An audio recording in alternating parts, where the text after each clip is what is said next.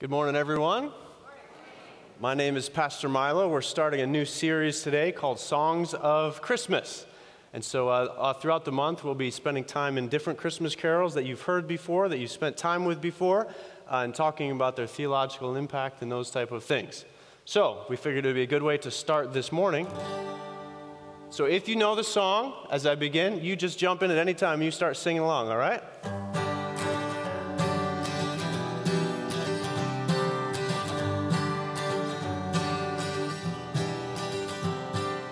Abraham had Isaac, Isaac he had Jacob, Jacob he had Judah and his kin. Whenever you're ready, just jump in. Then Perez and Sarah came from Judah's woman Tamar. Perez he brought Hezron up, and then came Aram and Abinadab and Nashon, who was then the dad of Salmon, who with Rahab fathered Boaz. Ruth she married Boaz, who had Obed, who had Jesse. Jesse he had David, who we know as king. So far so good, here we go. David he had Solomon by dead Uriah's wife. Solomon, well you all know him, he had good old Rehoboam, followed by Abijah, who had Asa. Asa had Jehoshaphat, had Joram, had Uzziah, who had Jotham and Ahaz and Hezekiah. Followed by Manasseh, who had Amon, who was a man, who was father of a good boy named Josiah, who grandfathered Jehoiakim, who caused the Babylonian captivity because he was a liar. Which isn't entirely true, but it does rhyme. And he had Shealtiel, who begat Zerubbabel, who had Abiud, who had Eliakim. Eliakim had Azar, who had Zadok, who had Achim. Achim was the father of Eliud then. He had Eliezer, who had Mathan, who had Jacob. Now listen very closely, I don't want to sing this twice. Jacob was the father of Joseph, husband of Mary, the mother of Christ.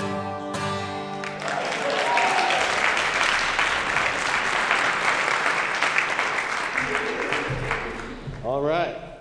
Good morning once again. We're so glad you're here. Would you open your Bibles this morning to Matthew chapter 1. Matthew chapter 1.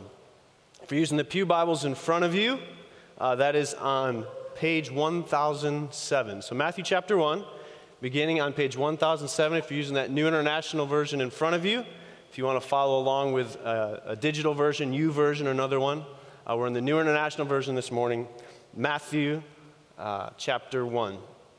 And you just see there's the genealogy just sang, and then we go into after that, verse 17 of Matthew chapter 1 says this: Thus, there were 14 generations in all from Abraham to David, 14 from David to the exile of Babylon, and 14 from the exile to the Messiah. This is how the birth of Jesus and the Messiah came about. His mother Mary was pledged to be married to Joseph, but before they came together, she was found to be pregnant through the Holy Spirit.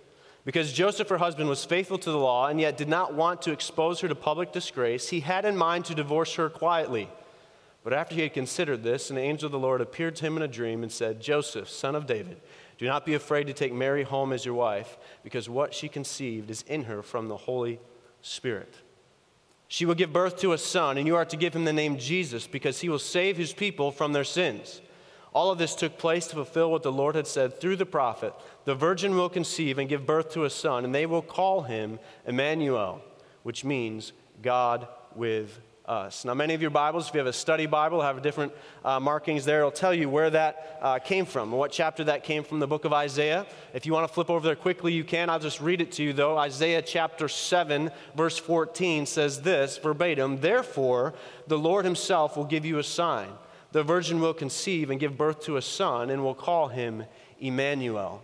Hundreds and hundreds of years before this New Testament writing. Exactly the words that we read. So continue there in Matthew chapter 1.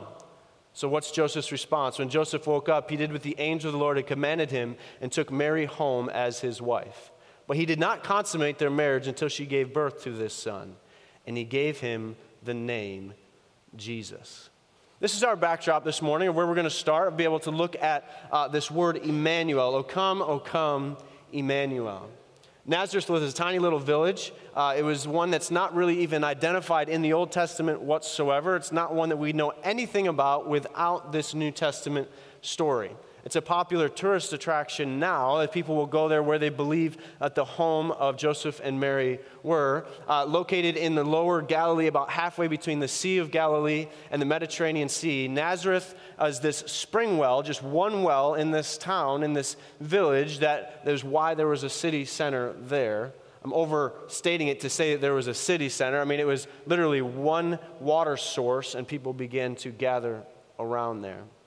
The Church of the Annunciation stands there today as a place that you can visit or look up on Google Maps to be able to find out where is this location, Nazareth, where they lived. If you can imagine the poverty that was all around them, the idea that there was not much there, and the idea that what good could ever come out of Nazareth, as the leaders and the teachers of the day would say later about Jesus. But no doubt Mary is there, and she's reading through the scriptures just like all of the other Hebrew children would be taught the scriptures, and they read this line, a virgin will conceive, and she had no idea that this was about her. Isaiah says that his name would be called Emmanuel, which translation means God with us. O come, Emmanuel. Surely was the cry that rose continually from the hearts of people there in Nazareth. O come, Emmanuel. We have been waiting. There's been 400 years of silence where we've not heard from God at all. We've not heard anything of what he is going to do. We've not heard anything about how he is going to send this deliverer. The virgin will conceive. We've heard nothing. O come, Emmanuel. If you got that white sheet of paper that came in your bulletins this morning, it's just an outline for you to be able to track along where we're going this morning. Here's your first fill-in for you. Emmanuel, God with us. God with us. Genesis chapter 1, beginning in verse 26 says this, Then God said, let us make mankind in our image, in our likeness. This is talking about the Trinity all the way back there in creation story, so that they may rule over the fish of the sea and the birds in the sky, over the livestock and all the wild animals and over all the creatures that move along the ground. So God created man, or mankind, humankind, in his own image. In the image of God, he created them. Male and female, he created them. Emmanuel, God with us.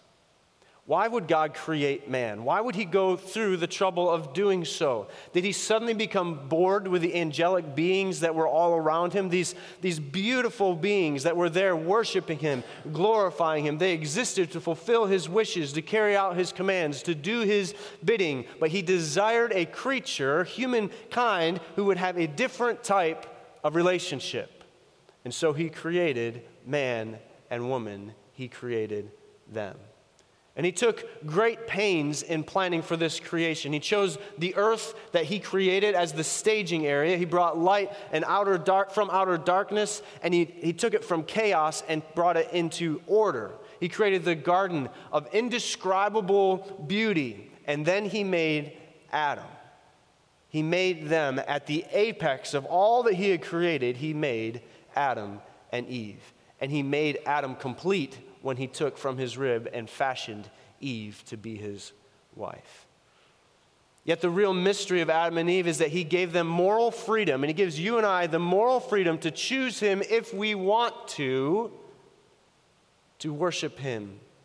The freedom of will would make it possible for us to know and communicate back and forth and understand the very will of God. God allows human beings to have this very unique and specific relationship with himself, to choose to obey him, to choose to reject him if so, or go our own way. God became the God of many names. In the Old Testament, we hear many of these names. In the beginning, we know him as Elohim, the majestic God of creation. When he comes seeking sinful people, he became known as Yahweh, the God who longs to establish a covenant relationship. When Adam and Eve sinned there in the garden, God refused to give up on mankind. And so we learn of Emmanuel, God. We must start there. God with us. Emmanuel, God with us. That's your second fill-in this morning. In the Luke account, in Luke chapter 1, in the 6th month of Elizabeth's pregnancy, God sent the angel Gabriel to Nazareth, a town in Galilee, to a virgin pledged to be married to a man named Joseph, a descendant of David. This virgin's name was Mary. The angel went to her and said, "Greetings, you who are highly favored. The Lord is with you." That's your second fill-in for you this morning. God with us. The Lord is with you. This Christmas season oftentimes is a magnifying glass. What I mean by that is if you have a great home situation, if you have a wonderful family, the magnifying glass brings all of that to life. When all the family and friends come in, it's just a beautiful thing. If your church is a healthy place where you want to interact with people, you bring that magnifying glass and everything just seems to come even more beautiful and more exciting. The relationship's even stronger. But it's also a magnifying glass if you are going through grief. It's also a magnifying glass if you are going through a divorce. It's also a magnifying glass if you're going through deep pain and deep hurt. You look around and all of a sudden it seems like everyone else has something positive going on and your thing is magnifyingly bad. God with us. Some of you need to hear this morning that God is with you right now. God is with us. For those of you who are hurting, God is with you right now. God is alongside of you. He is one who is called to minister in your times of trouble. Meaning in the most beautiful of pictures, our God comes alongside of us when we're going through the most difficult of possible things we could go through. God is with us. God is with you. Again, many of you probably believe that intellectually, but we're not living lives that actually would show that we believe that. Some of you don't believe that at all. Some of you may be here this morning and say, that's nice, but God is somewhere very far away and is not anywhere near me right now. The season that I'm going through right now, God is not close. God is not reachable. God is seemingly untouchable. God is with us. The angel tells Mary, young Mary, says, "Do not be afraid. God is with you. The Lord is with you." There's a lot of different ways we could talk about what fear does to us, but in a very jovial way to be able to talk about it. You have kids, you know that if you take your kids somewhere to see a mascot or see Santa Claus or see someone that they should be really, really excited about, and they say, Dad, I'm scared. And you try to take them over there, you're dragging them to Santa Claus. I mean, there's hundreds of pictures all over the internet of kids crying and scared to death of Santa Claus. But they waited for 2.5 hours. I just want to see him. And then they get there and they're gone. They're hiding behind you. They're just gone. God is with you. There's a movie that came out, about 2 years ago called The Greatest Showman. It's something that our family loves. But there's the great circus entertainer is there in the center of the ring, and he's in control of everything. We were watching Good Morning America one time. I think it was last Christmas we were watching it. And this family had waited they're in the plaza waiting to get on television, and their son, who was 4 years old, was decked out to the teeth. I mean, he looked like the Greatest Showman. He had all of the character, he had all of the uniform, all of the suit, and the actor who played that was there on the show that morning. And so as they're moving through the plaza, this is his icon, this is his moment, and he scoops him up on television and says, "He's the Greatest Showman," and the kid flipped out. And you know that mother and that father, they got there, 9 hours in advance, paid $3,000 to stand in the street and freeze to death, are going, "What is the matter with you, kid?" And any other words that may have come out of their mouth. Do not be afraid, the Lord is with you. In each of those situations, as a father, as a mother, what do you generally do? You take that child's hand and says, I'll go with you. I'll go with you. I'm not afraid of that mascot. I'm not afraid of Santa Claus. I guess I'll sit on his lap too. I mean, whatever this is going to take. I am with you. We got to understand that God of the universe, the all-knowing, all-powerful, all-present God, He is with you, and that changes everything. If you are hurting and you are feeling alone, He is your friend. When you're in the middle of the trial, He is your comforter. When you are weak and you feel like you cannot go forward, He is your strength. When you're lost in your sin and you are separated from the Holy Father, Jesus Christ is with you. He connects you as your Savior. God with us. God is with you. That's your first fill-in in this section. God is with you. Your next fill-in, Emmanuel, God with us. God was with you. God was with you. In the past, we have this opportunity when we go through life, and you can use the pictures and go through a photo album or use your phone and go through what's happened over the last year, the last 5 years, or the last 10 years. There's something about life, when you look in the rearview mirror, you realize the way God has been at work in your life in a way that you don't see with nearly the clarity as you're taking the steps forward. You look back over your life and you realize that God has been at work. We're talking here about the New Testament Joseph. It's a different Joseph. In the Old Testament, the Joseph of many colors. We get this description of Joseph all the way through the book of Genesis, and the way that he can look back at his life and be able to see that God was with him. In Genesis chapter 39, he looks back over his life and says this in verse 20. Joseph's master took him and put him in prison, the place where the king's prisoners were confined. But while Joseph was there in prison, the Lord was with him. He showed him kindness and granted him favor in the eyes of the prison warden. The Lord was where? The Lord was with him. He was with Joseph right where he was, right in that prison cell where he was unjustly thrown into prison. When you look back, he was there, just like he was with Joseph. When I look back, when you look back in your life, you see it. But when I look back, it seems like with great clarity, I can look at different moments in our lives where it seemed like we were alone, and yet God was right there in the middle of it. Our anniversary is this time of year, and so just after Christmas, we got married, and then we went on our honeymoon, we came back, and I kid you not, I was in the military. We had been married for less than 3 weeks when I got orders that said I would be leaving and going to Japan for 3 years. That was a mean trick, I'll tell you what. Let me even clarify that. If I went alone, I could go for a year after being married 3 weeks. But now that I was married, I would have to sign up for 3 years in order to go and take my wife with me. God was with us in that. I got orders after I had been out of the Marine Corps for almost 4 years. It was, again, about a 3-year mark. I had been out. I'd been free and clear. I was a free man. And then the ramp up happened in early 2000s as we were sending troops to Afghanistan and sending troops to Iraq. I got called back after being out for 3 years. I didn't realize they could call you back and put you active duty just like that. But God was with us in that. When our son Josiah was born with only 3 chambers in his heart, and we went through the thinking of, okay, so you guys will patch that up and we'll go on with life. And they said, no. This will never be right. God was with us in that. And then about a year later, when for whatever reason, it only happened about 3 or 4 days of his life that Aaron or I was not next to his bed, next to his side, and we were 200 miles away, that was the morning that Josiah passed away.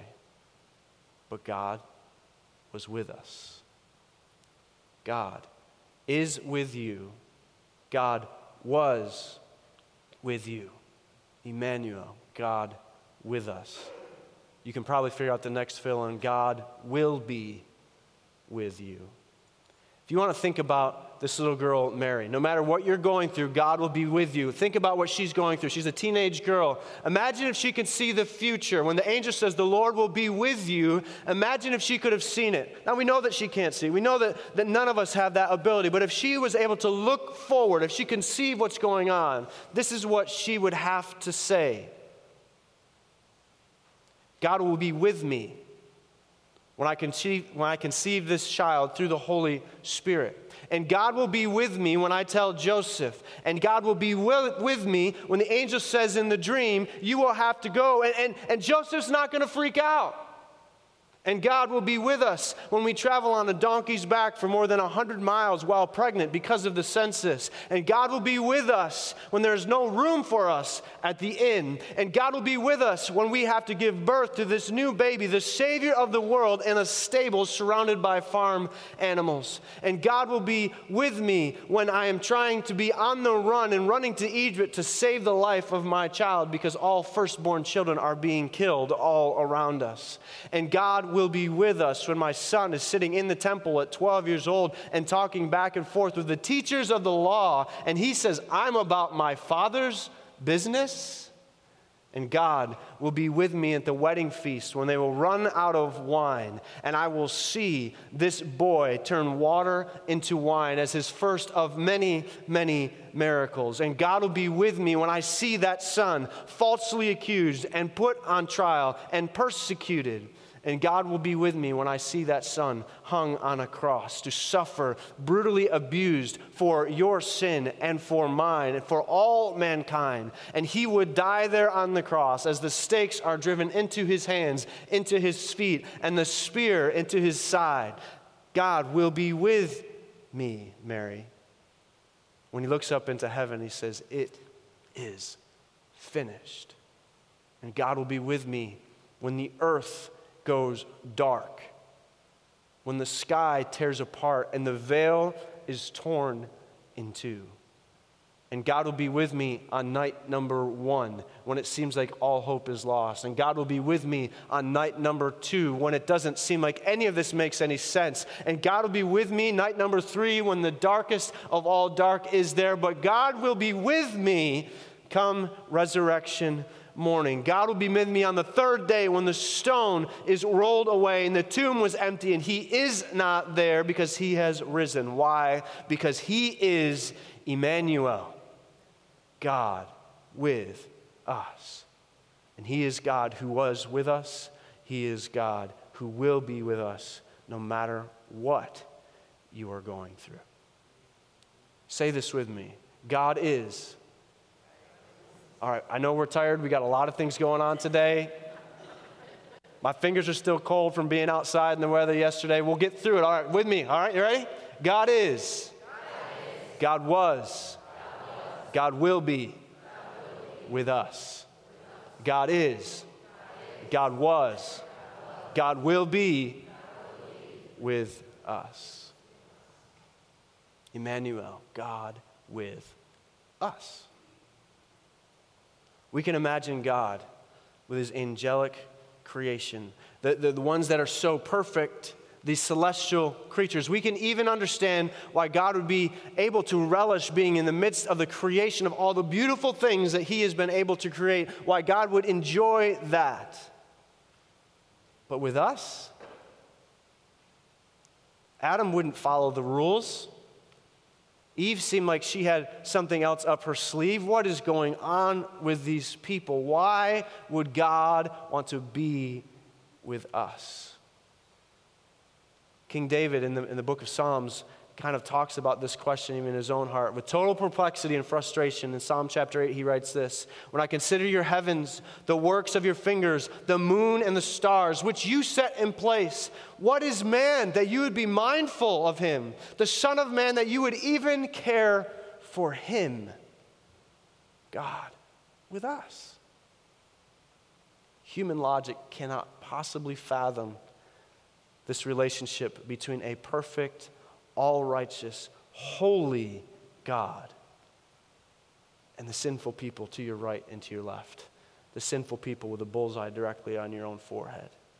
God with us. They were returning home on the afternoon of the third day after Jesus' death. They did not know that he had risen from the grave. He had appeared to his disciples in a closed and locked room in Jerusalem. But these men, they were sad. They were defeated. They were going home to pick up the broken pieces of their life. They had followed this Jesus, and now he was dead. Their hopes had been vested in this Jesus and his way of life, in the gospel that he taught. They had believed with all their hearts that he was the Messiah, but now he had been brutally crucified by the Romans. Mario, if you'll come up. Suddenly, it says, suddenly as they walked along through a dark cloud of sorrow and disappointment, suddenly the risen Christ begins to walk with them. He falls in step along with them. He was alongside of them. And the earliest Old Testament scriptures had prophesied about him, his coming, and had shared with them all of the promises. He talked through all of these promises of the coming Messiah, and he was with them. And when they had eaten with him, and they had gone from their homes, and he had vanished from their sight, he said to his friends, he said, weren't our hearts ablaze within us while he was talking with us on the road? Friends, Emmanuel, God with us. When it comes to this true meaning of Emmanuel, God strikes home to us. We realize that our hearts will be ablaze as well. Revelation 1:8 says this, I am the Alpha, the Omega, says the Lord God. Who what? Who is and was and who is to come, the Almighty. This sermon is built around the carol, O come, Emmanuel. It's the oldest of our Christmas carols that we sing today. The authors unknowns believe that he was a priest or a monk. It was written first in Latin before 800 A.D. He had a rich knowledge of the Old and New Testaments, but in this universal way that his faith is being represented in this carol, it ceased being a hymn only sung by people in that area, but it began getting translated to English and to Spanish and to all languages all around the world. And most Christian denominations in the world use this song. Originally, it contained 7 different verses, and tradition would be that they would sing one verse for the 7 days leading into Christmas.